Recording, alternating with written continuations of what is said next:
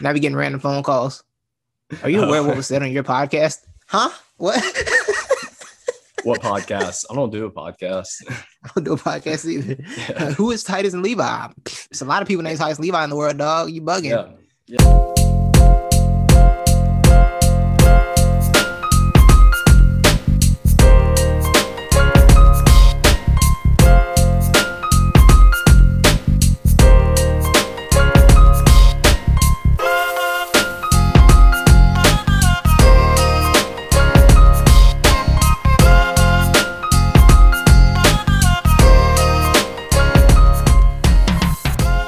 Gentlemen, happy 5th of July. The year is really moving and almost over. It's kind of freaky. Hope you're having a nice Monday, since apparently everybody was off today, since that's how it worked for the holiday. That's nice. Salute to y'all. Hope you're enjoying your day, your foods. Hope you got more Not the Experts in your life. Hope you played Not the Expert with Cornhole like we told you to on Sunday. Hope you did that like we asked you to. As always, I'm Titus. I got Levi here with me. And I'm not the experts. So we here though. Levi, games. Where you want to start? We want to start with the NBA? Yeah, we can. You want to give you a shout out? Yeah, shout out to Joey Chestnut. Yeah, we can work back. We can work backwards, I guess. We can go from the events of the fourth. Yeah. Yeah. Joey. Shout out Joey Chestnut for busting another record. Sucking down 75 glizzies and buns. No, 76. 76. The previous record was 75, correct. Yeah, that he broke his own record. The GOAT of the glizzies. I didn't watch this because I just can't watch that show. I stopped watching Hot Dog Eating Contest a long time ago. I just got over it at a certain point. Me too. But the look on his face afterwards, which I did see, it looked like, one, he regretted what was going to happen in the bathroom after this, and two, he looked like he had the face of, how did my life get here? Yeah. To where I'm eating glizzies on a stage for people's entertainment. I mean, 76 of them on a stage for the entertainment of people. Like, how did I become this? That's what his face told me, personally. You remember? You remember the dude from the overseas dude? I don't want to say. I don't know what country he's from. The overseas Kobayashi. dude who they banned. It was Kobayashi, right? Yeah. Remember they banned, bro. I was like, why y'all banned, bro? But bro, he was going kind of crazy, I think. Yeah, I don't know. Up. He was trying to wreck events or something. My man was wild. Because him and Joey were rivals. Yeah. It was an intense rivalry. Because that's when I was watching. Kobayashi was the king. Yeah, because I started out, back in our day, man, Kobayashi, who was Joey Chestnut? Nobody heard of Joey Chestnut. At one point, maybe he wasn't even in the competition, and Kobayashi was the king. But Joey Chestnut slid in. I don't know why Kobayashi did get banned. Maybe he was wilding. Haven't heard anything about it. But I heard Joey Chestnut did say on a podcast recently that he's very interested and he's thinking about soon he'll probably go over to Japan and do some type of competition with Kobayashi. But it just can't be with MLE. Major League Eating. I bet Triller would sponsor it. Oh yeah, I bet they would too. Yeah, Triller would have in the middle of their celebrity boxing matches, they would have just a random eating contest between Kobayashi and exactly. That would be the event halftime show, and it would be more action packed than the actual boxing matches on their cards, which says a lot. Yeah, probably. Yeah. How many more years do you think Triller got before it goes up in the flame of burning money? I don't know. I can't see him in 2020. Maybe 2023, maybe like halfway through 2023, he'll be out of here. Okay. Or 2022. 2022 is next year, right? Yeah. Yeah, I think they might get like one event out in 2022 and then it's just over. And then we get a Fyre Fest level documentary on it, which I'm here for. So you're giving them... I feel like if you're... so you're giving them a year. Yeah, I'm giving them basically a year. I feel like if your entire steez is built around people who aren't really professional boxers and they keep trying to raise stakes on who they fight, eventually somebody's not gonna care about helping y'all out, make y'all look good, and they're gonna smoke you, and then your whole company goes down the drain. They're gonna do the wrong person wrong. At some point, and it's gonna blow up in their face. Right. Yeah, like this old MMA company called Affliction, right? Mm-hmm. They did T-shirts, and then they like had actual events or whatever, and they built their whole company around Fedor basically. Well, they did like 2 events, I think, and then Fedor failed a drug test. I mean, not Fedor. Fedor's opponent, Josh Barnett, failed a drug test. The fight got canceled, and then they never did another event. They just disappeared. It was gone forever after that. Yeah, wow. Yeah, that's how they left. Wow. A better example would be Elite XC. Elite XC who built their company around Kimbo Slice, RIP. Mm-hmm. I mean, they had Cyborg over there too, still a legend in women's MMA. But yeah, they basically built the company around Kimbo Slice, and they were getting on CBS, and Gus Johnson was calling MMA matches, that was a wild time when Gus Johnson was calling MMA matches. Yeah, he knew nothing. He knew nothing about the sport either. That was funny. He didn't know what he was talking about. Mm-hmm. But yeah, he was just Gus, so he's loud. But then Kimbo Slice got knocked down 13 seconds. Elite XC went under. Wow. Yeah, these upstart fighting companies, man, they be messing up. They take one L when they build around it, and then it's over with for the whole company. Oh yeah. Shoot, that might be the only one that was really successful was Strikeforce and Pride, because Pride was an overseas organization. The UFC ended up buying them out. But yeah. So the fighting game is literally the most dangerous game to play if you want to literally be a fighter or start a fighting club. Right. Either way. Yeah. Crazy. Unless you're gonna take like the route of just trying to build up amateurs to get them to the next level, it's not a good game. It's not a good game. You trying to come out here and actually make money? No, don't do it. Don't do it. Stay at home. But if you would like to pay me to come talk about your event and hype it up, I will gladly sell out. I don't care that much. I'll sell out. For things that don't really affect my life, like MMA, I'll sell out for that, bro. Like I'll go talk about Trillo event. I know what I'm talking about too. I watched a single Paul fight. I haven't seen any of them. I'll pretend though. Not the experts does not mean not the sellouts. That's a fact. That is a fact. We're here for the money. That's for real, especially right now. You gotta get the money, and then you start building on your principles after that. You bring principles back after that. Exactly. You get the bag, and then you become principled. What does it take now? Ask for forgiveness later. Something like that. That's right. Yeah. That's right. The jump just started. Somebody might be asking for forgiveness right now. I think the jump just started. Oh, is it the full panel? Is it the full panel? I don't know. I'm very. I need to go to my app and see what's going on. Yeah, I need you to update us with that. But before we move on and to sort of filibuster and shift the conversation back a little bit, it may be a tired conversation. We've never had it, so I would like to have it. Titus, in honor of Joey Chestnut's face of regret or seeming regret and 76 hot dog conquering, do you consider professional eaters or somebody like Joey Chestnut an athlete? It's something. I don't know if it's an athlete, but it takes a level of intestinal fortitude, literally, to do that. You know, I'm not gonna say I respect it because I kind of don't, but I appreciate it. I guess I acknowledge that it takes something to do that. I won't say it's athleticism, but it does take something to do that. Wait, so you said, I'm sorry, did you say you do respect it or don't respect it? I don't respect it, but I acknowledge what they're doing. Okay, so in my opinion, I would call them an athlete, but especially in the context of if you were someone who would call like a major league gamer an athlete, you're definitely, I would say professional eaters are way more of an athlete than professional gamers are. Do you agree with that? I might put them in the same category, honestly. Yeah, but gaming at least takes a level, like being a professional gamer at least takes a level of hand-eye coordination that is ridiculous, and communication. Eating hot dogs. Yeah, but okay, you could also say too you just gotta have a good stomach.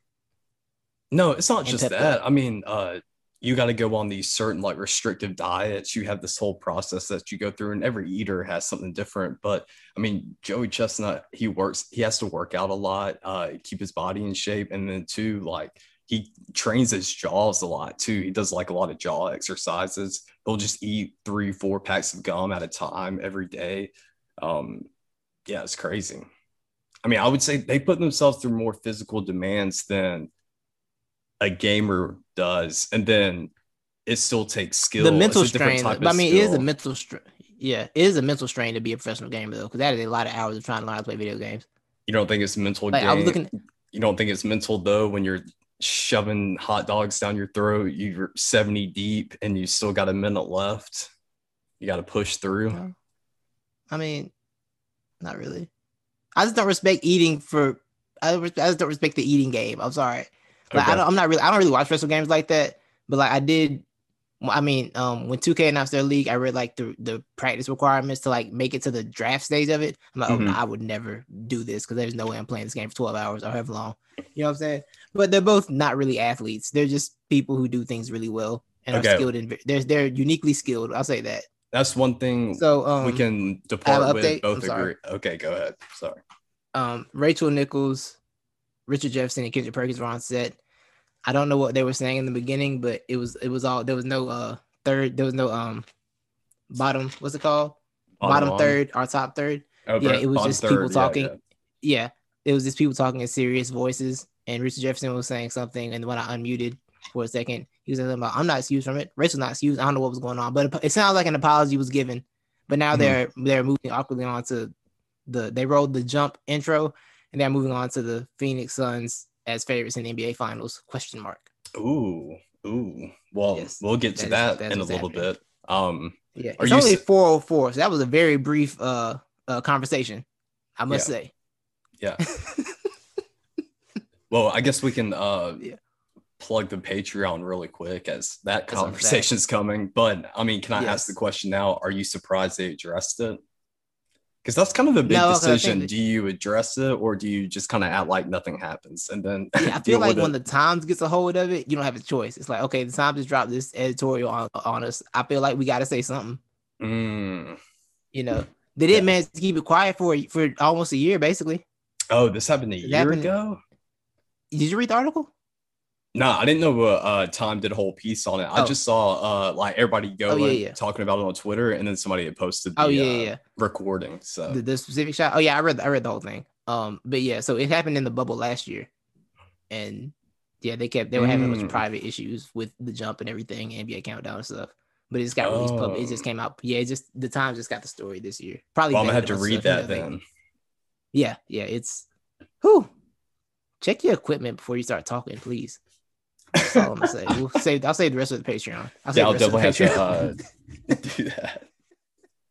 But I wrote down too. I'm putting on the Twitter poll, plugging the Twitter poll as well at NTE Podcast. Okay. I'm gonna ask the people who they consider more of an athlete, the gamer or the professional eater. You can do that. You can definitely do that. I'm sure hot debates going on here at Not the Experts. It's what the people come for. Yeah, it's exactly what they come for. Oh man. So I guess we can continue moving backwards to Saturday night, July 3rd. Not the Experts travels through time. Oh, the Hawks game 6. Yeah. And the the Bucks. Go ahead. You want to start it off? Yeah, I actually did. I did watch this game as much as I could while I was at work. But yeah, I did catch this game. You caught the PJ Tucker quarter again.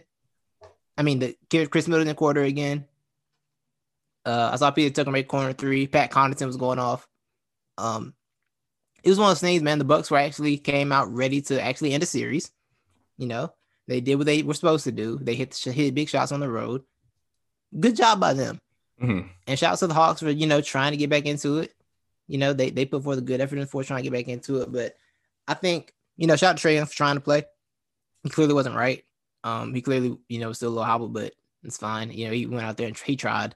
Cam Reddish, I like him. I like him a lot. I really like Cam Reddish. Yeah, I think, the Hawks, there's no shame in them losing. There would have been shame in the Bucks losing that game. Honestly, I would have been ashamed of the Bucks that lost that game. Yeah. But yeah, the Bucks did well, man. They did what they need to do, made it to the finals. I'll save my prediction for later because I do have a bold prediction that I may have totally based on the fourth quarter of the Bucks Hawks game. Oh, okay. But yeah.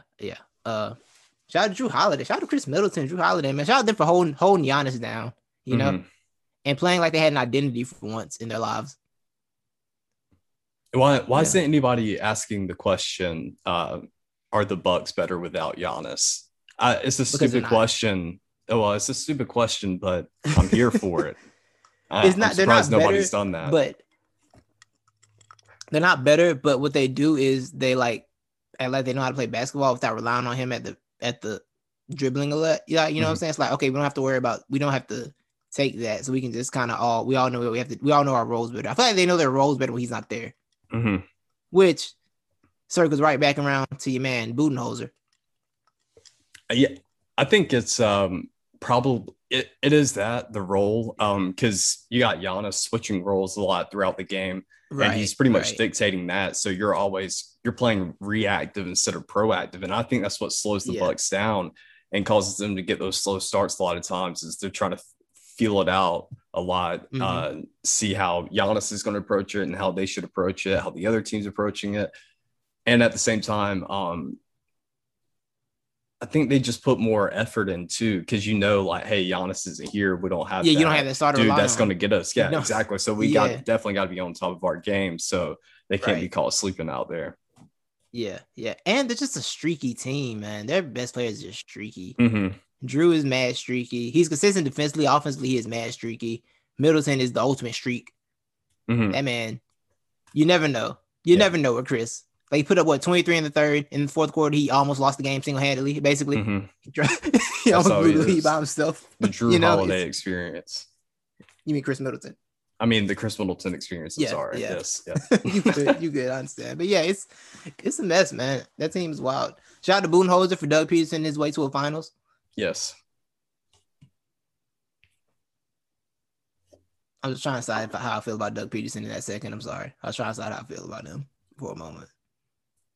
I had a terrible flashback. Oh, I'm sorry. It's okay. I mean, I said it. I just had to pause for a moment, just think about Doug Peterson and his actions. But yeah, man, the final should be interesting, bro. I think it's gonna be a good series. Well, actually, I don't think it's gonna be a good series. I don't. But you know, Suns, Bucks. Now ESPN put out a very interesting article today, Levi. They said that every 5 years we get like a historic finals moment. And they literally went back to like 1991, I think. So it went 2016 was the 73-win Warriors losing in Game 7. 2011 was Dirk getting his championship. 2011 minus 5. 2006. Yeah. 2006 was D Wade's championship. You know, the comeback, him winning his first ring. And then all the way back, like I think 01 was maybe the second part of the three-peat for the Lakers. Okay. Coming Shaq Lakers. And so let's keep going back, and every 5 years we get a really historic moment. So the historic moment would either be Giannis completing the Thanos glove of accomplishments for a for NBA player, DPOY MVPs, and finally get the championship. Or it'd be Chris Paul getting his Rookie of the Year, right? Did he get Rookie of the Year? No, I can't remember. Well, I don't want to say, was he in the class of Michael Carter Williams? Because if so, Michael Carter Williams was Rookie of the Year. Did Giannis even play his? Well, he didn't play when he got signed. Yeah. Correct. Didn't he have to wait a few years? I'm pretty sure. He may have waited a year or two, actually. Yeah. But, you know, he wasn't good for his first couple of years. He was just like a talent. Let me go to Michael Carter Williams' page and see where he got drafted. I could have went to Giannis. That would have been easier, but it's fine. I figured it out. So you have the Bucks prevailing, them making this, or you're just making the argument that either way, something crazy is going to happen. Yeah, it would be historic. This will be historic. Yeah. Right. Yeah. So shout out to that. Maybe we'll get a great classic series out of it. Because, I mean, last year's finals wasn't necessarily classic, but it was really good. Especially Game 6. Game 6 was whew. I watched that Game 6 like once every couple months, bro. Really? Okay, yeah. Mike Carter Williams was MVP. Oh, wow, how did I know that? Mike Carter Williams was Rookie of the Year that year. Him and Giannis were in the same class. I don't know where I pulled that from. Is he still in the league? I think he's in Orlando, actually. That makes sense. Yeah, I mean they're rehabbing guards, bro. They got him, they got Fultz. It's point guard. It's PG rehab down in Orlando. Island of Misfit point guards. Yes. But yeah, man. So, what are your thoughts as the resident Hawks fan in the building? Yeah, I'm not going to go too much into detail on it because that's kind of for the next topic. But they, like you mentioned, the Bucks came out firing. They came out playing. I can't confirm he's in Orlando, by the way. I'm sorry. Yeah. I don't know why I'm a Michael Carter Williams expert all of a sudden, but apparently I am. Continue. I don't want to get that far about it. Nowhere, literally nowhere. Yeah. Crap, what was I saying? Oh, they came out aggressive, and we pretty much said we had the Hawks winning, right? But that was because we expected the Bucks to come out flat. So right. Yeah, that's pretty much it. Giving my flowers a second bouquet being thrown at Cam Reddish, because he was the only reason why there was a reason to keep watching if you were a Hawks fan at some point in the game. So yeah, I mean, shout out to the Bucks. Like, while we were watching the game too, our conversation replayed through my mind of as in when you were talking about just the Hawks being fatigued and this just being too much of a run that they can't handle it. And so I think that kind of became evident, but just not having Trey 100%, that's a huge killer. That, and I think Reddish's minutes restriction hurt because when Chris Middleton seen Kevin Hurt over there, he's like, I bet it. I'm gonna go get some buckets. Yeah. somehow he didn't plan that for all series, but whatever. Yeah. Anything about that the whole, but that's fine. That's kind of Chris. For the next topic that I was gonna bring up. Now you're good. But yeah, man. So you had a great magical ride this season. They made it further than you expected. I think what sucks for you, and I thought about you while the game was going on, I was like, you were able to get to the place of, all right, cool, the run's about to end. And then suddenly a 7-point game, you're like, wait a minute. Oh, yeah. Back? Yeah. It's like you accept defeat, and then they hit you with the fake comeback. It's like, oh, hey, wait a minute. Yeah. Wait a minute, start creeping up. Hey. But that's the story of the Hawks playoff run, though. Kinda. This is a fact. Yeah. That is a fact. Yeah. But you got some great memories out of this. Oh, yeah, for sure. Sure. Even though they lost that game, Trey's 3 in game 6 in Philly in the corner, that 3 put out of nowhere in the corner in game 6. Mm-hmm. That's my favorite highlights of the playoffs because it didn't make sense. Oh, I'm like, that's this guy. So that's your favorite highlight? I wanted to ask it's you, one of them, let's reminisce because, I kind of asked to, let me just go ahead and name my favorite play of the whole playoff run. It's definitely the John Collins dunk on Joel Embiid. And then probably the press conference the next day when John Collins showed up in the t-shirt of him dunking. Yeah, Lopez should have done that to counter John Collins. He should have. That's Brooke Lopez. Right. Oh, right. Shaq, do you AKA think? Baby Shaq. Yeah. I wanted to ask the question. I don't know how to necessarily ask it because the wording of who had the better run, I don't know if it justifies it, but kind of comparing this run to the bubble run of the Heat last year, because the Heat were a fun team and a lot of games were close. Well, no, am I remembering that right? They swept a lot of people, didn't they? They swept the Pacers. They beat the Bucks in 5. Yeah, it was kind of. But it was the finals were fun. Fun. Competitive games in there. Yeah, the finals were fun, and they had some competitive games against the Bucks. I don't remember the Celtics series at all. Like I don't remember anything about that series except they won it. So I just think the Hawks run was more magical. If you had to compare, what's for you? I mean, you're a Hawks fan, of course. Yeah, but I think if you watching the Hawks was more entertaining. Like there's more star factor in it, which is crazy to say. I don't know. I didn't like the Heat at the time, so I kind of, but I now look back on it, I enjoyed it. Like they beat the MVP, dog. They beat the MVP in 5 games. They sent him home. They had LeBron. Jimmy Butler put out one of the greatest game 5 performances I've ever seen in my life. Because he was just he was hitting every shot, and he had to lean on the score table and gave us a great meme for ages to come. So I gotta say the Heat run was more impressive because they did make the final. They did take it to where it needed to go. They got to the final stage before they were defeated. So I gotta say he had a better run. But the Hawks run is great. Argument. No shade on the Hawks run. It was nice. Appreciate it. Yeah. No problem. I thought of shade after I said that, but I'm not gonna say it because it's not necessary. Dude, I'm here for the shade, man. I'm here. No, I'm not gonna do it because I don't like I don't want to be that guy these playoffs. I don't want to be I don't be the injury guy these playoffs. I don't. Oh yeah. It also would have helped Julius Randle mind worked. Are we calling that that's the crazy thing. The Hawks played two broken offensive people back to back. That's really crazy. Played Julius Randle and Ben Simmons. They got the broken guys back to back. I just put that together. They really just got the broken pieces. We did. Julius Randle put up a workout video the other day. Or somebody put it up for him. I think Knicks put it up. And everybody's comments were, go to your right. That's what every comment said.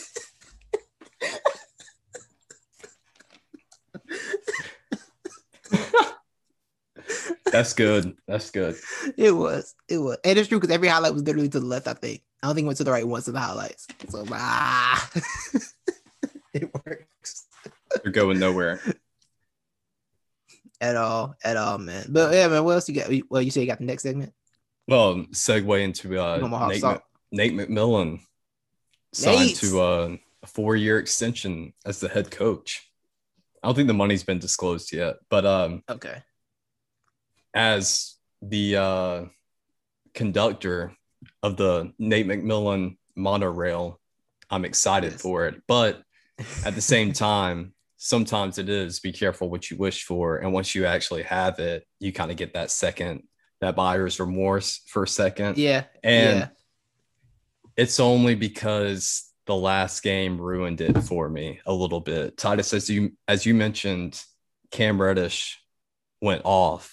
And I can't remember if I don't think I wrote the minutes down, but he did not get enough minutes or the minutes that he should have. And Kevin Huerter got twice the minutes, and Chris Middleton and the Bucks attacked Kevin Huerter, and Kevin Huerter was not productive offensively either, with only 5 points. Also, with Trey hurt and not being very productive either, offense nor defense, Lou Williams got 11 minutes, I think he got to play. So Nate McMillan was the prescribed pill that was needed for the Hawks' troubles this year, as in he was a lot more laid back. I think we got a lot of egos on the team. It's weird egos though. It's not like me egos. Yeah. I mean, it's sort of. I feel like it's mad passive aggressive egos, which is probably the problem. They all have like chips on their shoulders. And I think part of it too is as a collective, as a team, is because nobody pays attention to them either. So they're hurt by that, and nobody counts on Atlanta. So, and I think, I don't know.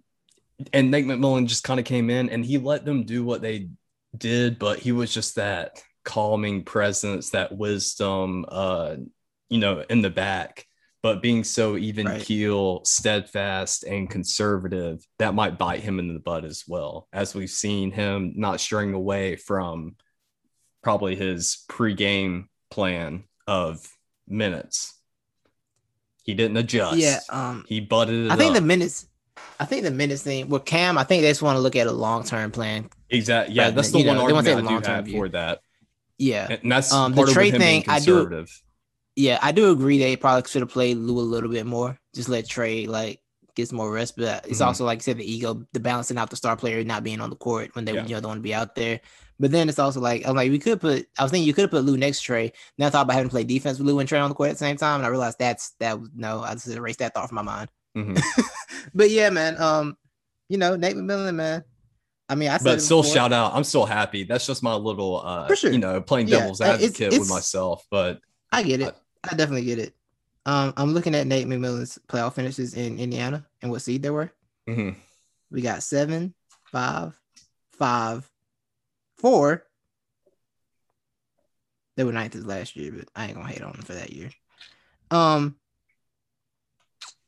So the Hawks were a 5 seeds here, right? Mm-hmm.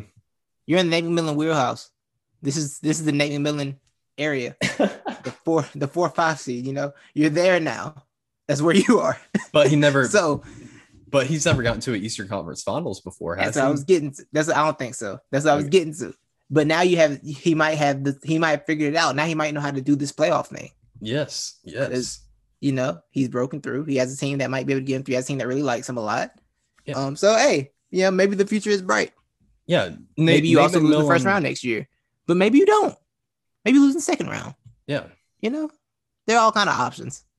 Yeah. Nate McMillan is the professional athlete who's having career woes and needs a change of scenery, and then moves to a different team and just starts balling out. And that's what Nate Dogg's going to do. Mm-hmm. Like to see it. Yeah, salute to Nate, man. Salute to Lloyd Pierce, Nate's friend Lloyd Pierce. Yeah. For helping develop those guys before they all decided they didn't like him anymore. But yeah, man, it was a magical year for the Hawks that didn't really make sense, because it's not that they just had a great second half. They were awful. They were not a fun watch before they turned it around, bro. Like the Hawks? Yeah, they were a terrible watch before they figured it out. It was so bad. I stopped watching the Hawks, bro. I was getting pissed off. Yeah. It was terrible. And that's the other reason why you can't say it wasn't any chemistry issues. There had to be. Mm-hmm. It had to be, because they were so bad. So bad. And they picked it up, And I want to shout out to them for all, coming together and figuring out how to get along with each other and play better. I shout out to them fixing that chemistry, because that chemistry once that goes, man, it's a wrap for the most part, Yeah. It's pretty much learning how to. I'm sorry. Yeah. It's pretty much, of course, it's managing personalities, but it's harnessing all this energy and emotion from your egos and harnessing it as a collective. Say, hey, don't, you're not playing against your teammates here. Okay. And y'all all harness that energy together and go take it out on the refs and the other team. That's it right there. This is totally random. Speaking of the refs, I watched some of the FIBA game yesterday. Mm-hmm. Yeah, I watched some of the FIBA basketball yesterday. The Olympics. Slovenia. I watched Slovenian Lithuania game. Mm-hmm. I saw Luke was barking on the international refs like they were in the NBA refs. It was really funny. I was like, "Oh, you do this? This is your energy all the time." Yeah. Understood. Yeah. He was barking hard on him. Yeah, they called a foul on him. Like, he did not appreciate it. It was really funny. But yeah, I wonder how much Nate's history as a former player helped him out a lot. Get the respect of the locker room, because a lot of guys like to play for former players. I don't think Lloyd was a former NBA player, right? I don't believe so. Yeah.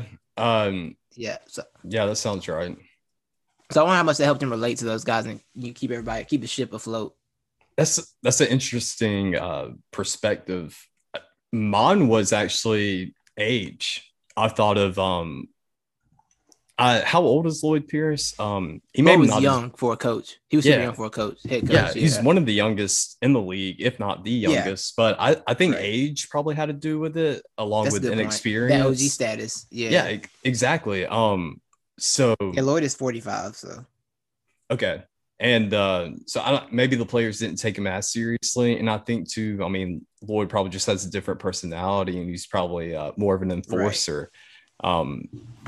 And I don't see them taking to that well. So you probably just need an older dude, like a former player. It's just somebody who they're naturally going to trust more, I would think. Right, so right. I'm more thought of the age and probably just personality too. Yeah, that makes sense. And it could be another thing where like they just get tired of the voice, Yeah.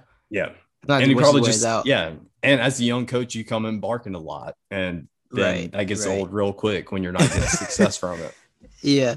Even as a old coach like Stan Van Gundy, Yeah. No, exactly. That was Stan Van Gundy's problem. Yes. Perfect example.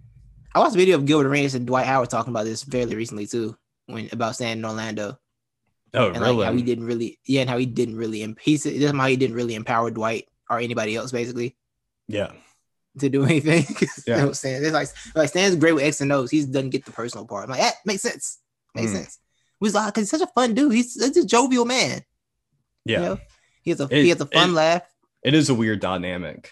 Right. He has a really fun laugh. But I think Thibodeau's the same way. Thibodeau's a joy. And then he's just not that when he's coaching. Yeah. I think stand up. He's like that to other not people. Awful, you know what I'm saying?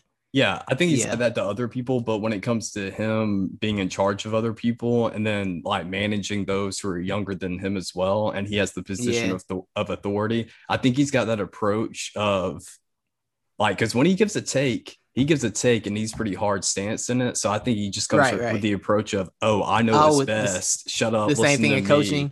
Yeah. Yes. Yeah, that makes sense. That makes sense, actually. That really does make sense. Yeah, I think we figured it out for sure. You're not going to tell me how to do my job and what to do, what to think. I'm going to tell you. You listen. You do your job. yeah, for sure. I can see that for sure, especially as coaching, definitely. Yeah. Shout out to Nate, man. The Hawks' future is something. It's potentially very bright, honestly. Yeah. But I'm going to guess what your next topic is on the Hawks. Decision time is approaching, isn't it, Levi? Yeah, it is. Tough decisions. Was that your next topic on the Hawks? Actually, I didn't have any more topics. Oh, you didn't? Hawks, but I just gave you one. Go ahead. Let's talk about it. Yeah. So the John Collins max is looming over them this summer. Mm-hmm. I'm with you. I know I said on the last show I'm with the John Collins max, but I thought about it more and I'm like, I feel like you want to talk off the max a little bit. You just do. Yeah. You want to get him off the max. You want to give him a nice substantial number, but you want to get him off the max because that is a lot of money. And it's one of those things with John Collins, right, where he's super valuable, but I can't tell you exactly why. Yeah. You know, it just works. It's like, what's John Collins do? It just works, man. And he's clearly a prime-time performer, right? Like, he's clearly a prime-time performer. Mm-hmm. He showed up in the playoffs. Now, his numbers in the regular season went down across the board this year, which is, I read that. Yeah, shooting and his shooting and number of points went down and everything. But it's also probably a nature of the fact that they added so many pieces. He was trying to find his role. Yeah. You know, he's trying to figure out his role in that. And for the most part, he really didn't complain about that. And I really appreciate that. Mm-hmm. But if he's moved to your fourth option offensively on some nights, what do you pay that? Like, what do you really pay that? You know what I'm saying? He's not necessarily number 2 with the Hawks, right? He's not really the number 2 guy every night. Like, he is sometimes. But if Bogdan's there, Bogdan's getting buckets, you know? But Collins' rim running is important as well. It's a weird situation. But I would, I lean on the side of he's worth it and you pay it because the majority of the time, 7 out of 10 nights, he's going to get you what you need offensively. And he's automatic too. I mean, he came through a lot in the clutch for us off that little, that little turnaround or dribble pull up from pretty much the elbow or just right outside of the paint area, those mid-range jump shots. So he products offensively. But when he's not doing that, I mean, look, how much was Ben Simmons getting paid? Because he's pretty much have been able to do what Ben Simmons did, sort of, and then with a lot more of the offense. So I think that's how you justify it. How many defense teams has John Collins made? None. I don't think. Oh, okay. So he doesn't do it. He doesn't do everything Ben Simmons does. I think the offense is maybe a little more potent. Okay, it was a bad example. No, the offense is absolutely more potent. I'm just saying we can't take everything away from Ben Simmons this summer. Yeah, leave him in with something. All right. So stray away from the max. Try to convince John he isn't worth the max because I'm not sure he's totally worth the max either. But it makes everybody not only pray,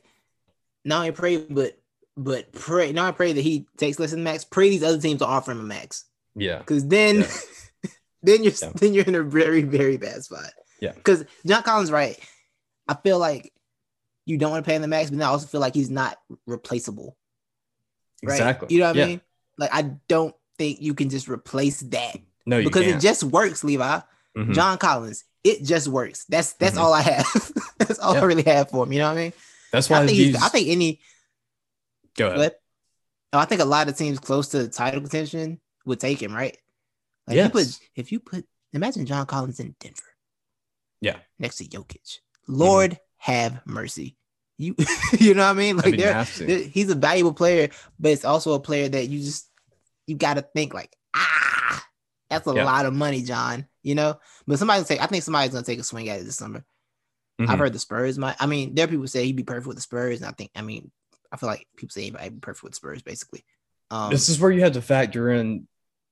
I just think even if another team gives him that offer, there's not a guarantee he's going to go with the money. He may actually thoroughly enjoy living in Atlanta and his teammates and playing with them and thinking they have a better chance of winning, because you have a way better chance of staying in Atlanta, like of winning. And that's finally the one thing Atlanta has now is we didn't have this in the past. Like if a player wanted to walk away, they have a better chance of winning somewhere else. You now have a pretty good chance of winning if you stay in Atlanta.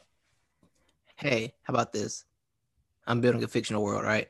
Mm-hmm. A world where Karl-Anthony Towns decides he wants out of Minnesota. And you have to put a trade package together for him. I don't hate that. Wait, trade. You got the Collins backs on your books. But you got your Collins backs on the books. What do you do? Oh, no, I'm keeping John Collins. Okay. I just want because the effort's there way more consistently than Cat. But hey, man, there was no effort for this team for half the year. And then Nate showed up. Maybe Nate can get Cat to give the effort. Yeah. Well, he's a whisperer. Oh, well, we got he's it the effort whisperer. He's the effort whisperer. Yeah, he is. But no, I just want to throw it out because I feel like there's not really an elite level guard who would elite level PG. You can't take a elite level PG. I mean, the only other player I think if you take an elite 2 like a Brad Beal maybe, but you can keep John. What for the Hawks? I'm pretty sure. Yeah. Like you get like a Beal, but other than that, I think you got it set where you are right now. Unless they really want to take that Philadelphia step, you just go all in for a trade like they did with Jimmy Butler. You know what I'm saying? You just want to do something like that because it was literally 7 bounces away from getting them to the conference finals. Yeah. You know, like so if you want to do that, you know, you got a shot there. But I don't know. I think I bring it back though. I want to bring it back. I want to bring him back desperately. But yeah, you bring him back because the only way you don't bring him back and what they'll try to supplement him with is Okongwu, which he has shown he showed a lot of growth during that playoff. Yeah, he's shown a lot of promise for sure.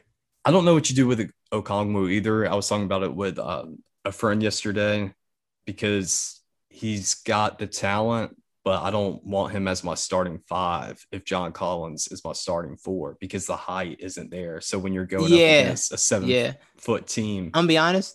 That's why I trade John Collins on 2K every year. I play with the Hawks just because I just don't like the height. I don't, you know, I play like a low key traditional type thing with the big men. So I'll be needing that rebounding, dog. You can't get it for me. The athleticism's there in 2K at least. Yeah. But that's I feel you on that. But so that's the one little thing as to why I can see the Hawks doing it, because I think that's one of the first arguments I've made in this playoff run of us talking about whether you re-sign Collins or not is because I'm thinking, who are we going to get like in return of Collins and not pay more you replace for that? Yeah, right. Especially with this run, it's going to be hard to just willingly take a step back. Mm-hmm. It's going to be very difficult. And I mean, you showed Tony you can make the playoffs now, so now that pressure ain't going to go away. Tony's not going to be satisfied. So he's like, hey, I want that or better next year. You know what I'm saying? You know what I mean? Like, that's what Tony Russell's going to be on. But I like it. Finally, though, we got somebody in Atlanta who wants to win, bro. Finally. Thank you, God. Thank you. But you like it until they become that owner. You know, that owner that's meddlesome. That owner. Like Cuban or something? Yeah. You like it becomes that. And then but for right now, it's beautiful. Yeah. He right now it's great. But they did put the writing on the wall this offseason when they like signed Gallinari. It's like, y'all gonna make Gallinari off the bench? I don't think that was his plan. Mm-hmm. You know, they signed Gallinari and they drafted Okongwu. It's like, oh, y'all are preparing for a post John Collins world. Mm-hmm.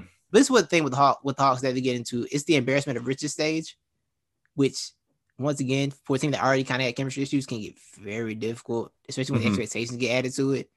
And roles are going to come into play. Like Cam's going to have to get more minutes. Hunter's going to be healthy. Mm-hmm. It's going to get weird. You know, Capella's starting. You're going to have Okongwu behind him, and I don't know how Okongwu's going to deal with that. Mm-hmm. I don't know if he's going to be happy about that or not. But I think Capella's kind of a trade piece at some point, right? I think they're going to move on from that.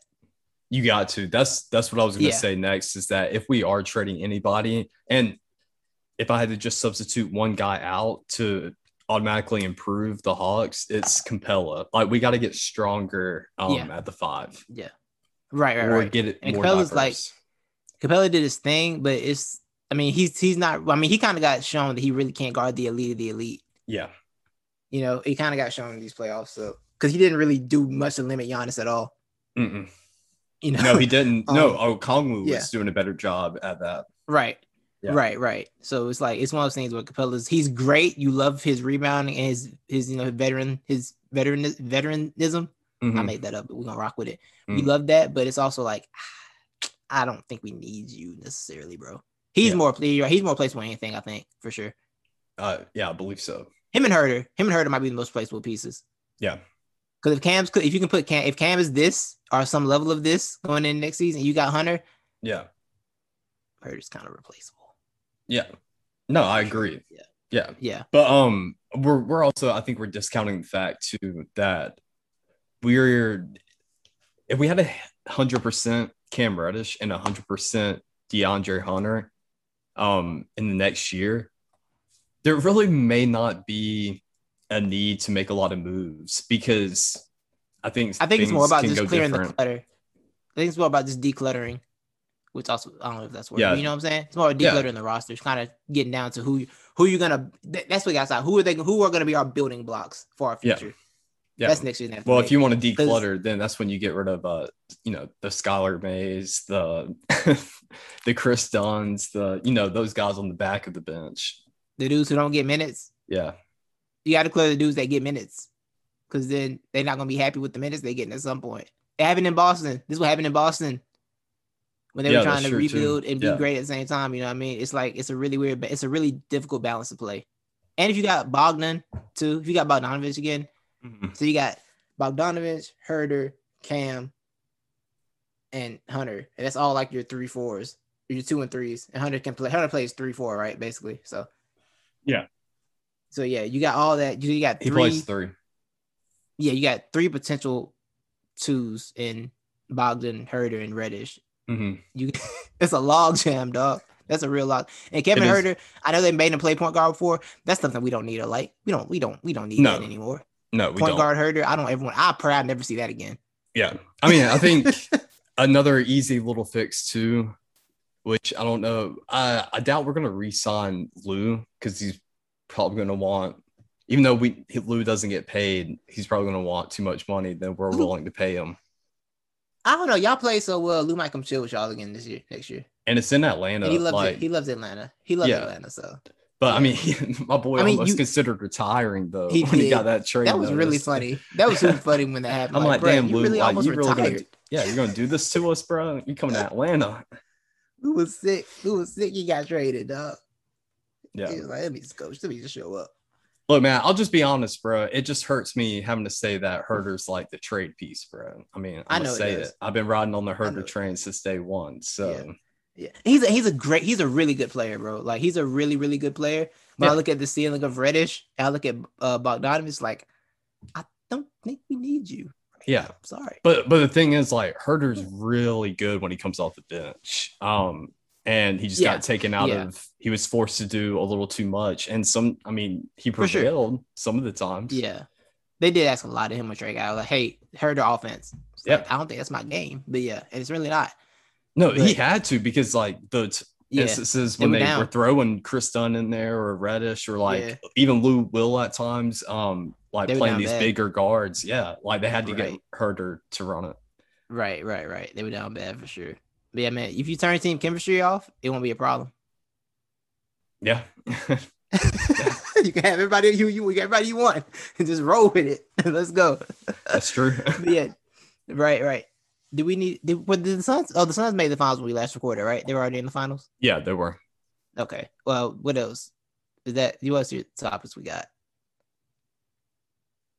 That we need to hit, or was that it? I think that was it. Okay, that was a good discussion on the Hawks future. It was. I'm trying to line up another NBA show for us. I'm trying to line it up. I'm gonna get with everybody and see when they can do it. The final start tomorrow night, so probably before game 1. I'm trying to line that up somewhere in the series. So we're gonna look out for that, y'all. You want to do a short prediction right now? I mean, that's what I was gonna say. Yeah. So Levi, when I watched game 6 and I saw the Bucks almost blow a 20-something point lead, you know what I said at that moment? Suns in 5. That's the first thing I thought I had was Suns in 5. And I know it's probably extreme, but dog, what the Suns do Like, I'm sure I might be overlooking some things. I've listened to some shows and guys talking about some of the Bucks new thing wrinkles that they threw in with the switching and everything, how that could bother the Suns. The Suns know what they're doing. Mm-hmm. I feel like there's very few times I watch the Suns. I'm like, oh, they're lost. The Bucks have looked some level of confused and panicky just about every series except for the Heat one when they were just like, we're not losing the series, except for that when they've seen confused. And the Nets one, I'll be more sympathetic towards, I guess, because it's the Nets and that was a monster team they were playing against. But the Hawks series, they just look like there are times they just look lost, bro. Even in the Nets series, like, okay, this is working. Let's stop doing it. The Suns aren't going to stop doing it. Suns be like, hey, this is working. Let's keep doing this until you figure out a way to stop it. Guess what? You're not going to stop it because we're just better than you. So I feel like I think the Suns have an edge here, man. I trust them more. I trust them as a team more, and I trust Monty Williams a little more. Exactly. What separates a good team from a great team, especially in today's age of the emphasis on shooting it from the three and not really driving to the basket, is that are you good enough to supplement? Are you able to overcome your bad shooting nights? And the Bucks aren't, bro. They don't have an answer for the backup. And it just so happened in those two games, they didn't have Giannis. They were absolutely firing. I mean, they couldn't miss, it seemed like, at times. So, and we've seen the Suns do it. Them able to overcome bad shooting nights. And for sure, like you said, I think they're smarter. They got a smarter floor general, and they got a smarter coach. So, yeah, I got the Suns winning this. Yeah. Now, I do want to say some of the defensive matchups are going to be fun. Holiday on Chris Paul. I'm super excited to see how that goes. Middleton, if he's guarding Devin Booker, and see how that goes. I'm trying to figure out what game PJ Tucker and Devin Booker are going to get into a situation because that's for sure coming. That's for sure in the future. And I'm here for it. I'm here for all of it. I'm here for every piece of it. But yeah, man, the Suns' on the shooting thing, the Suns' desire to be like, hey, let's go take mid-range jumpers because we can make them all. Instead of focusing on three so much is a great play. I think and on top of everything that we're saying, the healthier. Like, Giannis might come back. Do you think Giannis is going to look 100%? Yeah. The way that knee bent? You know what I mean? Like, I don't know how much I trust them without that. The Ayton situation, I do want to see Ayton. I want to see what Lopez can do with Ayton because Lopez has been a solid defender. Like, he hasn't been a full liability except for when they run terrible drop coverage. But you know what I mean? Like, Ayton has cooked everybody pretty much these playoffs. Yeah. Maybe the Bucks can threaten him a little bit by making him have to go defend if they go 5 out or whatever. But I favor the Suns for sure, and I trust Monty Williams more than I trust Mike Budenholzer. Now the only thing here is, Levi, for me, the only real question is like, is this naturally just going to be Giannis's time? Because he's got everything but the ring. He's got it all but the ring. I mean, so does Chris Paul, but like the Bucks team has been through so much. Like, they've taken the progression, like losing in the playoffs early, taking a terrible, humiliating defeat, and are you overcoming that to make the finals? Like, is this finally going to be the breakthrough for them? Or is it going to be Chris Paul's breakthrough? And it's so confusing because there could be a breakthrough for anybody. Or is Devin Booker going to ascend to world level superstardom and end up making people's top 10 lists next year? Like, I don't know, but I am excited to see it. But right now, I still do favor the Suns. I still do favor the Suns right now. This NBA Finals is Final Destiny Edition NBA. It's with both these two teams of destiny going at it. The thing is, we don't do it enough. And I think it's because we don't want to be recklessly speculative or jinx people. But I think even though I'm leaning on the Suns, at the end of the day, I'm leaning on whoever is going to be the healthiest. Because we don't know with Giannis. Yeah, honestly, bro. Chris Paul may flop himself out of this finals. We don't know. He almost broke his hip. Exactly. I mean, is this the Chris Paul destiny for him to get all the way this far and for him to flop himself out of it? We don't know. Who knows? So you think he retire if he did that? You got to, bro. You got to. You definitely have to. And also, bro, I think for both these teams, this feels like, hey, this is your year. If you don't get it this year, I don't know when you come back it back. It does feel like that, right? Yeah, it does. Like, it does. That's why you have to do it. You have to, man.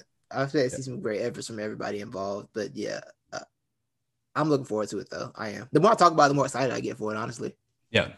Yeah, I'm looking forward to it too. Oh, but I want to give a game one prediction because you mentioned drop coverage, and it did remind me, do not be surprised if Milwaukee comes out with drop coverage. And you know they will. Oh, yes. Let's go try it for one game. Exactly. And then, but if any of the teams out that you've done it to so far, I think the Suns are the most appropriate ones, because even though they are very capable of shooting from the three and have great nights from the three, they want to take the middies. Yeah, you're not the most consistent. So they do like to drive, and they do like to take the mid-range shot. So I don't think the drop coverage is actually going to be that bad of an approach. The question is, are the Suns going to be on or not? Right. And I do want to say though, now if Bobby Portis is forced to play defense on anybody in drop coverage, then all bets are off. No offense, Bobby Portis. Please don't hurt me. Mm-hmm. I'm just saying. Yeah. Because Bobby, he been hibachi when it came to that drop, when it came to the coverage in these playoffs. He's kind of been hibachi on the defensive end. You know what I mean? What's that mean? No getting sliced up? No problems. Yeah, he be getting cooked, bro, on the skillet. Yeah. With the fire onion. That'd be Bobby. Bobby's the fire. He'd be the fire onion, just getting cooked up. No offense, Bobby. I really don't want no smoke. Please, I hope you don't listen to this. I hope no one who knows you listens to this. I really don't want no problems, Bobby Portis. I respect you as a man. I respect you as a man and a basketball player. I'm just saying. I'm just trying to be honest, Bobby. Yeah. I'll be honest. Yeah. Please don't hurt I'm surprised. Y'all in place. Yeah. Bobby's a pretty decent defender. I'm surprised he's not better though. I thought he could be able to see the back of his head with how wide his eyes crazy his eyes are. Yeah. Thought he has 360 vision. Yes. Now, you know what I do hate about the finals, Levi? Besides the fact that it tells me that my period of sports is winding down, because I'm not gonna really watch baseball. I'm not even gonna lie. What I do hate about this is the late starts, because the finals and ABC want to start the game at 9:00. Mm-hmm. I be hating that, bro, because it really don't start till 9:30. Because you gotta listen to JVG and Mark Jackson talk for 30 minutes, and then you finally get to the game. I've been wanting the game. I'm a 7:30 start person, bro. Mm-hmm. And I'm saying to somebody who's gonna be at work so I can watch the full game. But I'm a 7:30. I want to be by 12 o'clock. I want to already be analyzing it, and be listening to people talk about it, not still have it just ending. I don't like that. Get my games over with early. Halftime needs to be at 8:30. 8:45 that's when halftime should be. My ideal time is 8 o'clock. Give me the 8 o'clock start. Yeah, I like 8 too. I don't hate 8 either. Yeah, but 9 is always too far. Even 8:30. I feel the same about college basketball. Yeah, even with college basketball, they always start 9:17 or something. Like, bro, get this game. This is a 20-minute half. Get this thing off my TV. Hurry up. Let's go. Mm-hmm. You know what I'm saying? That's my personal rant. But yeah, I feel that, bro. Mm-hmm. And 2K, bring back the finals patch on the jerseys in 2K. Y'all bugging. I don't have the finals patch. Nah. Swag. You're right. And bring back the old finals logo with the Larry O'B trophy, NBA. Why'd y'all get rid of that for this cursive writing? I remember back in the day, Larry O'B trophy used to be on the court. Oh, yeah, it did. Yeah, now it's got cursive saying the finals. I don't like that. I really don't. I don't like it either. Gentrified logo.